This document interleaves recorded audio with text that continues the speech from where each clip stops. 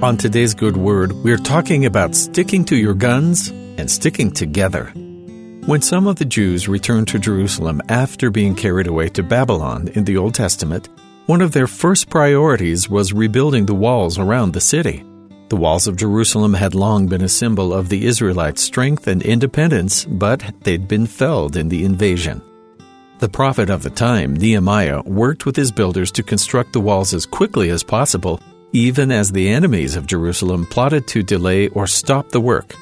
Foreign powers or people simply threatened by the city being rebuilt conspired and schemed to disrupt or harm the builders.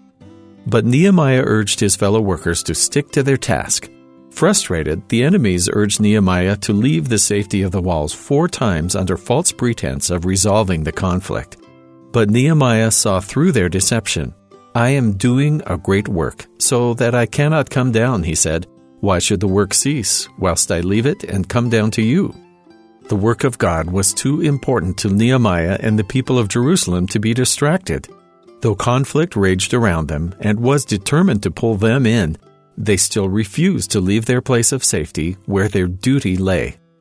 The walls of Jerusalem were completed in just 52 days, start to finish, an astonishing feat in the ancient world. Much of what we know of the last days paints a pretty grim picture. We don't know all the details, but the scriptures tell us that the world will be in chaos as men's hearts fail them. Not the most optimistic outlook, but we're given assurance of the ultimate triumph of good over evil.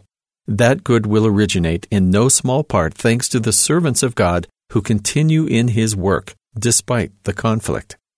In Doctrine and Covenants, section 45, of all the predictions to include in His scriptures, the Lord has left the promise that His people will be steadfast. And there shall be men standing in that generation that shall not pass, until they shall see an overflowing scourge, for a desolating sickness shall cover the land. But my disciples shall stand in holy places, and shall not be moved. But among the wicked, men shall lift up their voices and curse God and die. Regardless of whatever anyone around them is doing, the Lord's disciples have faith enough to keep their eye on what matters most, even when the world around them becomes increasingly dark or others begin to falter. His people continue to do the best they can to look to their Savior and stand firm. Our task as members of God's church isn't so easily completed as building a wall in a couple of months, but we do have a great work we cannot leave. Part of the miracle of the church is that it allows us to support one another even when we might stumble. As we stand in our holy places, we may still feel the doubts and worries of the world, but we have those standing with us to support and prop us up.